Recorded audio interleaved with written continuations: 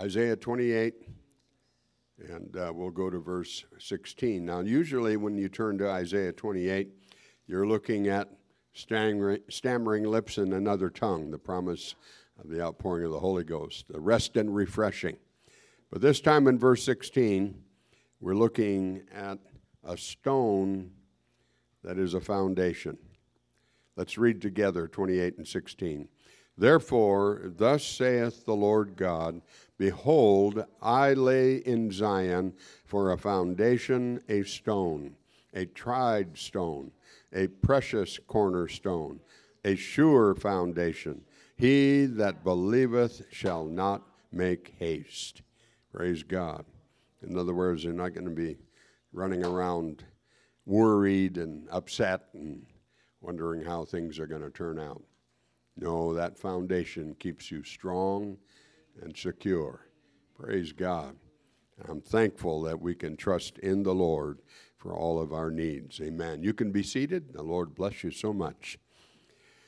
Those of you who have been involved in building your own home or on a job or whatever capacity you have worked, you know how important the foundation is. I'm always amazed at colossal construction projects like, the Space Needle in Seattle, the Arch in St. Louis. They had to be so exact that they couldn't be even a fraction of an inch off, because 600 feet above the ground, it would become very visible.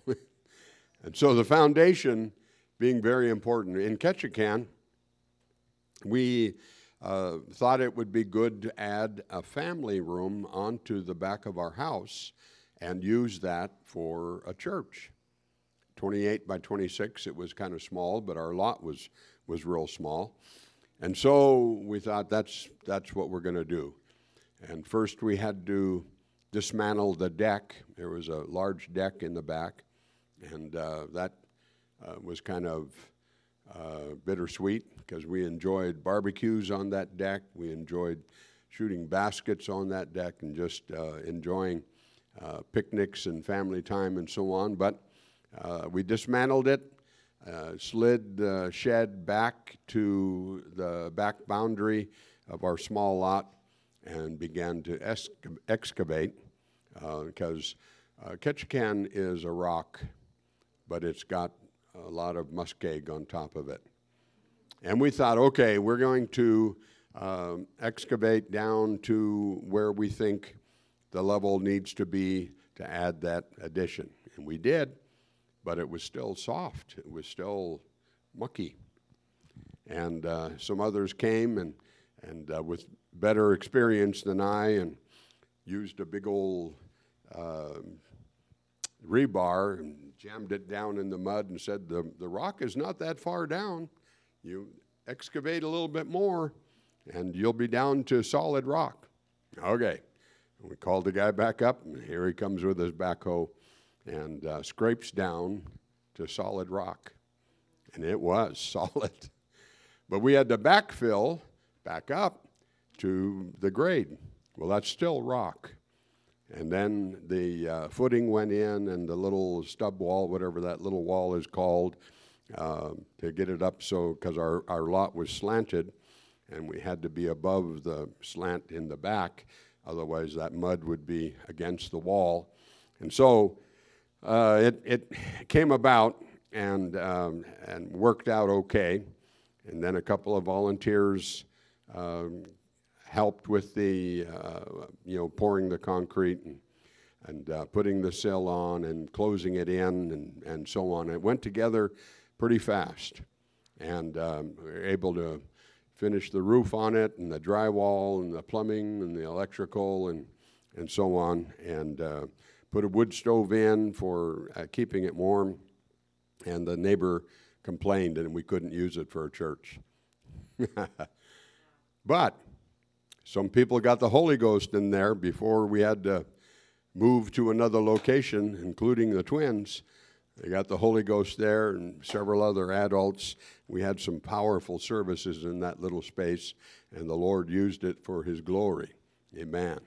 And the Lord provided a way for us to continue on. We went to use another church building, charged us $25 a week, and then required us to have $1 million liability insurance. And I thought that was a nice way of saying, bye-bye, we don't want you in our building anymore. But I went to our insurance agent, and he looked into it and said, okay, this is good. And for just under $400, we had $1 million liability insurance policy, and I went racing right back to that pastor, Salvation Army officer, and said, we got it. And he said, okay. And it continued to work out. Now, in Ketchikan, they're paying $2,100 a month for a small space to hold church. But God's moving. God's working. I don't know how in the world they're coming up with that $2,100 a month, but they do, and God blesses and God meets with them. Thank God for a foundation.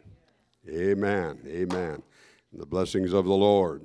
And every trip to Ketchikan, or most trips to Ketchikan, we drive by that old house in 1347 Ferry Chasm and take a look at it. The trees have grown real big.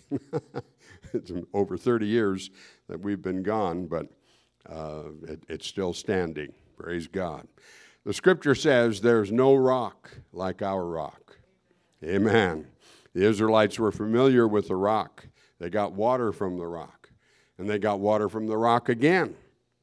Moses carried tables of stone up the mountain and down twice. So he was very familiar with the rock. And in Deuteronomy 32, Moses sings a song that mentions the rock several times. You know, it's interesting that he said to the Lord when God was speaking to him from that burning bush, I can't speak. He was a stutterer, but here he is a singer. And he makes mention of the Lord being the rock of salvation. He tells the people of Israel, don't forget your rock. He says the rock shut up the enemy so that you can chase, or one can chase 1,000 and two could put 10,000 to flight. He said their rock, not like our rock. In fact, where is their rock, he says. Amen. Where are their gods? And thank the Lord, we know how powerful our God is. And that rock was Christ. 1 Corinthians 10:4, they did all drink the same spiritual drink. And they drank of that spiritual rock. And that rock was Christ. Praise God. And they didn't realize that soon it was going to be fulfilled, that Jesus would come manifest in the flesh like Brother Levi taught us today. And they would worship and magnify that one. Amen. Jesus Christ the rock. I'm thankful that we can know that power and that blessing in the Lord. Joshua challenged the people to serve the Lord their God. He told them, choose you this day whom you will serve. And then he made a peculiar statement. He said, if it seem evil to you to serve the Lord, then you decide. And I stop and think about that. How can it seem evil to serve the Lord? I suppose if you're on the outside looking in and you can't quite figure out how it's all going to come together, how being in the house of the Lord on a Sunday morning when you could be sleeping in or enjoying a leisurely breakfast and having your 13th cup of coffee or whatever it might be, you might consider that's a waste of time. Or Thursday night, why interrupt your week and come to sit in the house of the Lord for a Bible study and look at a book that is thousands of years old and written by men not of this culture or of this continent, and try to fit it into our time and our day. If you're on the outside looking in, it may seem peculiar, but oh my, when you've had a taste and see that the Lord is good. Hallelujah.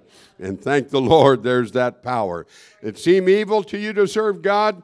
Choose who you're going to serve, whether the gods of Egypt or the gods of the people that dwell here in the land that you're inhabiting. But as for me and my house, what a powerful commitment that he would make. What a decision that he would determine. What a direction that he would establish. As for me and my house, we're going to serve God. There's no question about it. There's no mismanagement of it. There's no indecision. It's going to be that way. Praise God. And then in verse 27, we don't usually go to Joshua 24 and 27, but for the purposes of this message, it fits. Joshua said unto all the people, behold this stone. It shall be a witness unto us. And then he says, for it hath heard all the words of the Lord which he spake unto us. The stone heard it? He's probably likening some of the people to that stone. You don't hear anything. You don't pay attention to anything. You don't follow anything. And said, you're like this stone who has heard the word of the Lord. But let it be a witness, therefore a witness unto you, lest you deny your God. Thank the Lord that there can be a witness. There can be a place that we determine as a reminder. Amen. Remember the pile of stones that Joshua directed some men to grab a hold of in the middle of the Jordan River, carry them all the way to Gilgal, not just on the bank on the other side, but all the way to Gilgal, several miles away. Let that pile of stones be a witness, be a reminder, be a memorial of what the Lord did, how he brought you through the Jordan River. Praise God. I'm glad there can be memorials in our lives. There can be a reminder. There can be a witness. This is what God has done, and I know because he did it for me. Praise God. Oh, thank the Lord for his blessing. Philistines were attacking Israel relentlessly. Israel was subjected to that warfare and oftentimes lost the battle. And they had taken the ark of God, the ark of the covenant, the symbolic presence of God. But now they realized they needed to return it. Dagon had been made, their god, had been made handless and headless in the presence of the ark, because God's not going to be defeated by anybody or anything. Amen. He is going to come forth victorious. The Philistines talked among themselves, and they remembered Egypt. They remembered Pharaoh. That was decades ago. That was years ago, maybe even a century by this time. But here they are, the enemies of God, talking about what God did to a sovereign nation that was powerful. And they didn't want to have that conflict and that problem with the Lord God. So they said, we're going to take the ark back. But at the same time, they were attacking Israel. What did Samuel do? He led Israel in repentance. Good to have a repentant attitude. Good to have, not a crestfallen, woe is me, type aspect, but a repentant heart before the Lord that says, God, I want to please you. God, I want to serve you. God, I want to live for you. And I don't want anything to get in the way of that. Amen. And when Samuel offered a sacrifice on the altar, I like this part, God thundered with a great thunder. Praise God. Amen. How incredible that must have been. And it wasn't against his people, it was against the Philistines. And they were defeated that day. Praise God. What did Samuel do? He set up a stone. He called it Ebenezer. Hitherto hath the Lord helped us. You need to have some Ebenezers.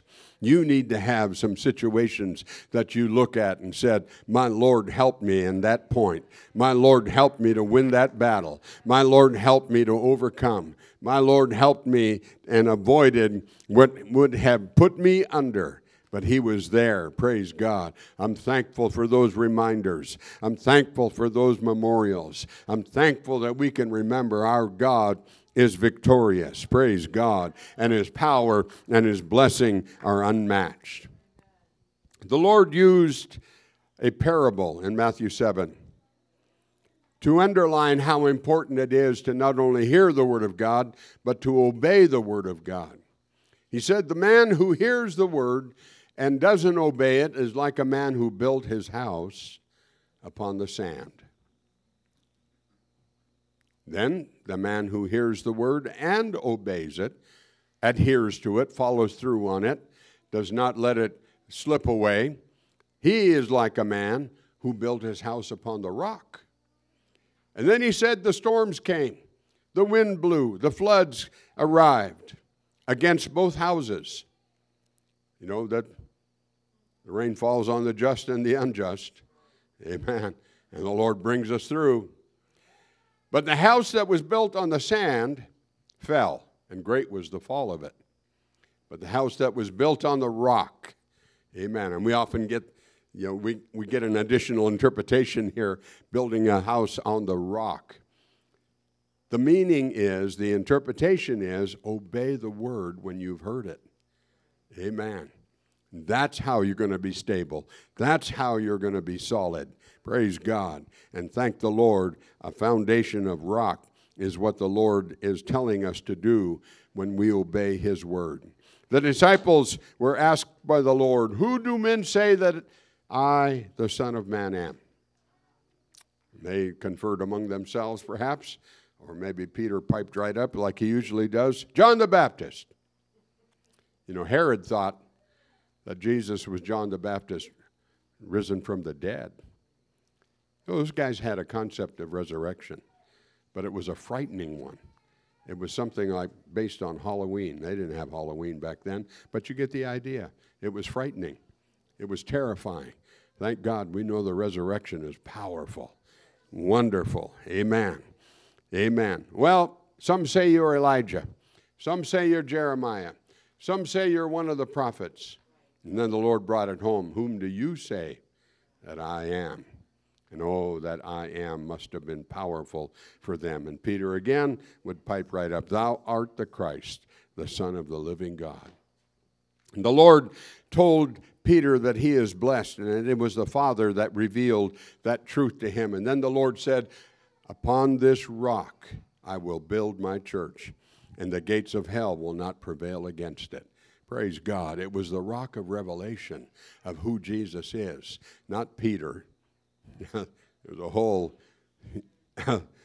international organization that says it's built on Peter. No, it's the truth of who Jesus is. Praise God. He is the tried stone. He is the sure foundation. Praise God. He is the cornerstone. Thank God that we know who he is. Amen. Are you familiar with the concept of a touchstone? A touchstone. We don't use it so much in our time, in our culture, but in ancient times, traders, merchants, even government officials, when they were receiving payment and taxes and so on, would receive the gold and the silver that had been handed to them, and they would rub it on this touchstone. It was slate or jasper or some mineral. And the veracity or the reality of the gem, the gold or the silver, was determined by the mark that it left on that slab. That's how they were able to tell if it's real or not. A touchstone was the standard. I'm thankful that Jesus is our standard to measure righteousness and truth. He is the one that we call upon. He is the one that we look to. He is the one that we know is that sure foundation. 2 Timothy 2:19 lets us know the foundation of God stands sure. Amen. It's not fallen down. It's not dismantled. It's not crumbled. It's standing sure, and it has a seal. The Lord knoweth them that are his. Praise God. He knows who you are today. He knows where you are. He knows what you're going through. He knows what your status is. And thank God, he knows that you belong to him. And let every one that nameth the name of Christ depart from iniquity. I'm thankful that the Lord knows us, and we in turn know Him, and determine in our hearts we're going to please Him. We want to satisfy Him. We want to live for Him, and we're going to turn from iniquity and wrongdoing and move into the realm of righteousness and godliness by His power and His Spirit that dwells within us, and be on that sure foundation. Praise God. Amen. Now, the concept of being lively, being living to something that is inorganic, something that is just a stone. Peter writes about it, and in 1 Peter 1 and 3, he talks about a lively hope, a hope that is alive, a hope that is living. The resurrection of Jesus Christ brings that hope. His abundant mercy is what has begotten us, or what has brought us to the new birth. This is real important, Brother Levi. Let's go ahead and look at those scriptures, 1 Peter 1 and 3. He establishes in us a living hope. Praise God. Not something that's based on old philosophy and old ideas and old writings and so on from the Greeks and the Romans and different ones that would have an idea of some philosophical ideas for us to live by. No, it's a living hope. Praise God. And that hope reaches into the eternal. Look at verse 4. It's an inheritance that is incorruptible. It's undefiled. It fades not away. Everything we see in this world, C.S. Lewis said, the things that are not eternal are ineternal, if that's such a word, and they're a waste of time. But here we have something, an inheritance that's incorruptible, undefiled. It fades not away, and it's reserved in heaven for you. Praise God. What a reservation. Thank God. We want to make sure we're there. And then he goes on in the second chapter, 1 Peter 2 and 4. Jesus being the living stone, rejected by men, but chosen and precious. And then we are made, in verse 5, we are made lively stones. Now that's the dichotomy that is so hard, the paradox that might be hard to grasp. How can a stone be living? How can something that is inorganic have life? Because the Lord brings that life. Praise God. And we become a spiritual house, a holy priesthood, offering spiritual sacrifices acceptable to the Lord. Not a relationship with a dead deity. We don't fall down before stone or wood or metal, but we serve a living God. Thank the Lord for that power and that blessing that we're able to rely upon. Verse 6.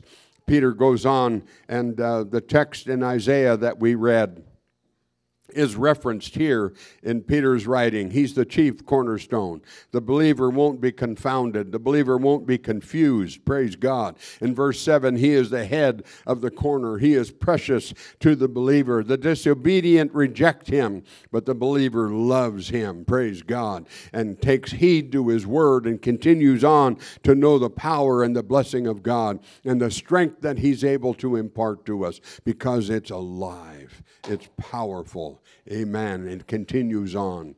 The end times were spoken of by Daniel clear back in the time that he served the kings of Babylon. He interpreted Nebuchadnezzar's dream, the image that represented world history, and it unfolded exactly as the dream was interpreted. There was a stone that was cut out of the mountain without hands, and it would come down and smash against that image and crush all of it. That stone is Jesus Christ, the King of Kings, the Lord of Lords, the Alpha and Omega, the beginning and the end, the first and the last. Praise God. Thank the Lord that He is going to be victorious. Isaiah wrote about the rock in chapter 32 and 2. He said, a man shall be as an hiding place from the wind, and a covert from the tempest, as rivers of water in a dry place, as the shadow of a great rock in a weary land. Oh, I'm thankful the Lord can be all of those things to us and more. A hiding place when the storm is upon us, a cover when the storm is strong and blowing, rivers of water in a dry place. We go through those dry places. We have difficulty in them at times, but thank God there's rivers of water that the Lord will provide. A weary land, a land that is difficult, a land that doesn't offer any protection or shelter, but the Lord is that shadow of a great rock. Praise God. Oh, I'm thankful that He provides the shelter and the sustenance in the spiritual realm that we struggle through, but God is there to minister to us. Amen. Isaiah used the idea of your face becoming like flint, not hard-headed, but moving into the realm where you're going to stand. You're going to be solid. You're going to be established. You're not going to falter. You're not going to fall. You're not going to stumble. You can continue on rock solid and steadfast in serving the Lord. Praise God.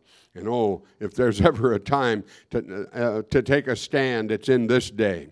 So much that is going forth, so many voices, so many ideas, so much contradicting the Word of God, so much against the family, against God creating a man and a woman, all of those things taking place. Take a stand, praise God. Be that solid rock that the Lord wants to use you to be. And the two times that Paul referenced the text that we read in Isaiah 28. He quotes it twice or references it twice in Romans. And both times he ended, you're not going to be ashamed. Praise God. You can stand. You can be solid. You can be blessed. You can know with great assurance what the Lord has done. Praise God. Now here's the point I want to make. A foundation, a cornerstone, a tried stone. No feelings, no awareness, no anything. It's not living. But yet our God can be solid, secure, a shelter, but yet sensitive, and our Savior. Praise God. Oh, I'm thankful that we know the characteristics of the divine nature, His grace, His long-suffering, His loving kindness. Oh, what a great God. His mercy, His goodness, His patience, His compassion. Oh, thank you, Lord. Hallelujah. I look at the actions and the attitudes of Jesus in the Gospels and the times of compassion that He demonstrated. Those blind men crying out to Him to be healed, and He had compassion on them. The man who ran from the mountain down to the seashore to worship the Lord when he saw the lake become calm after a great storm. Yes, demons possessing him, legions of demons possessing him, but he ran to worship the Lord. And the Lord had compassion on him and delivered him. Praise God. Oh, thank the Lord for that compassion. The widow of Nain, again, making her way to the cemetery. She had buried her husband, and now her young son had succumbed to death, and she's on her way to the cemetery once more. But Jesus had compassion. Praise God.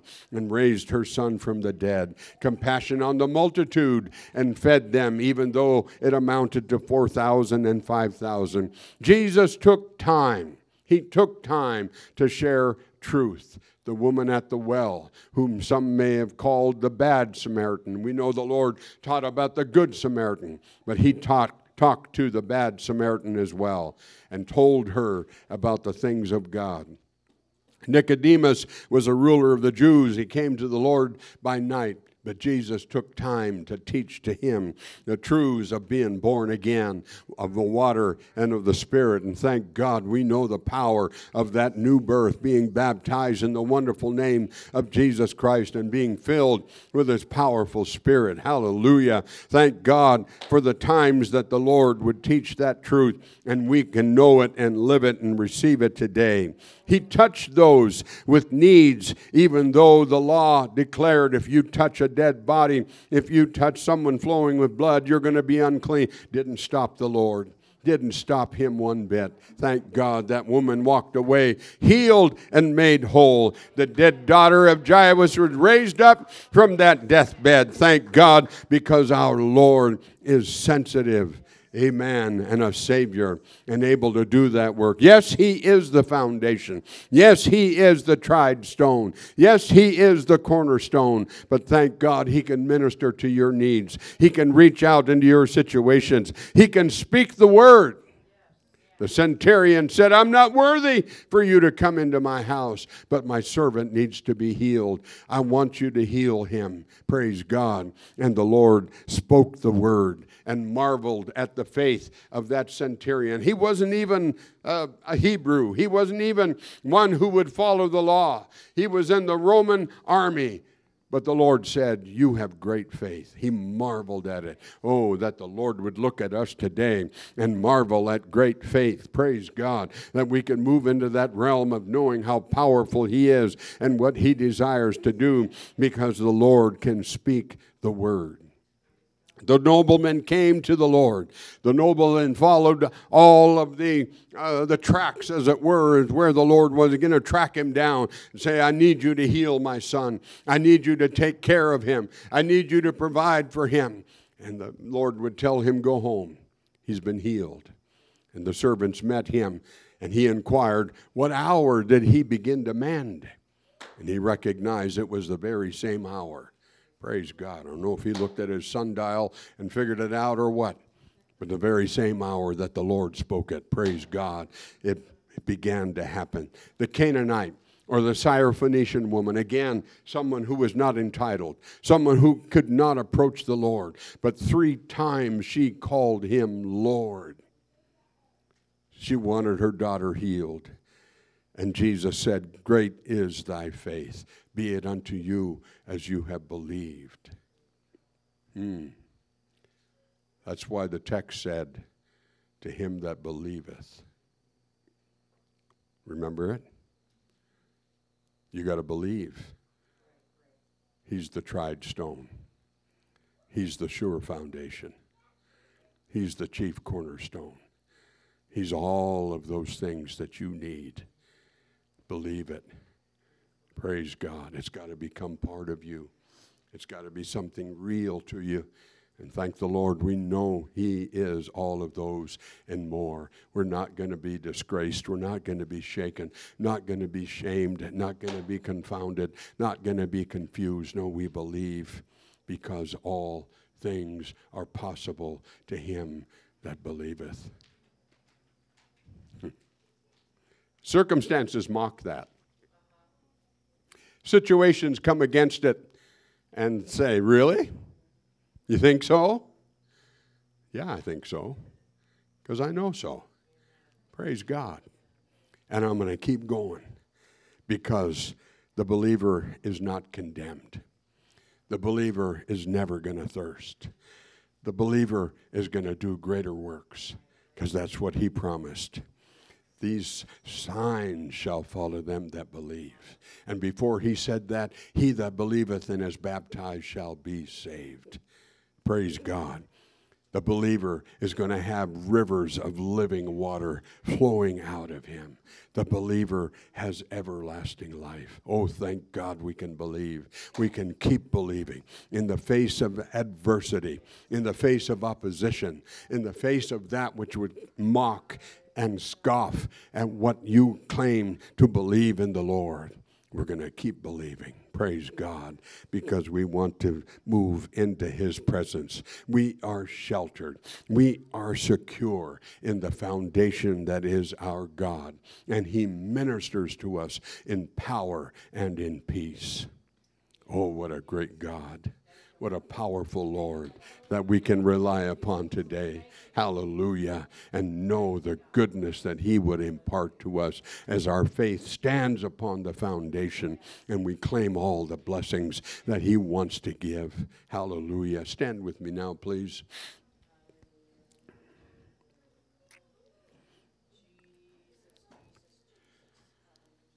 Thank you, Lord. Thank you, Lord. Glory to God, glory to God, glory to God. Amen. We prayed for a long list, a long list. But there may be needs right here, right now. And I'm thankful that the Lord is able to minister to those needs just as well, with His power, with His blessing, with His grace, with His mercy, with His compassion. Praise God. And I'm thankful our faith can make contact with His power and with His blessing, for healing, for encouragement, for assurance, for a lifting up in our spirits. Praise God. I'm thankful that He's able to provide. Amen. Would you come and pray here today? Amen. Thank the Lord. Thank the Lord. Thank the Lord. Praise God. To the heavens, Oh, yes, Lord. lift my eyes where my help comes Yes, from. oh God. Hallelujah. To Call on the Lord now. my rock, Let Him minister to you. Let Him provide for you. Let Him bless you.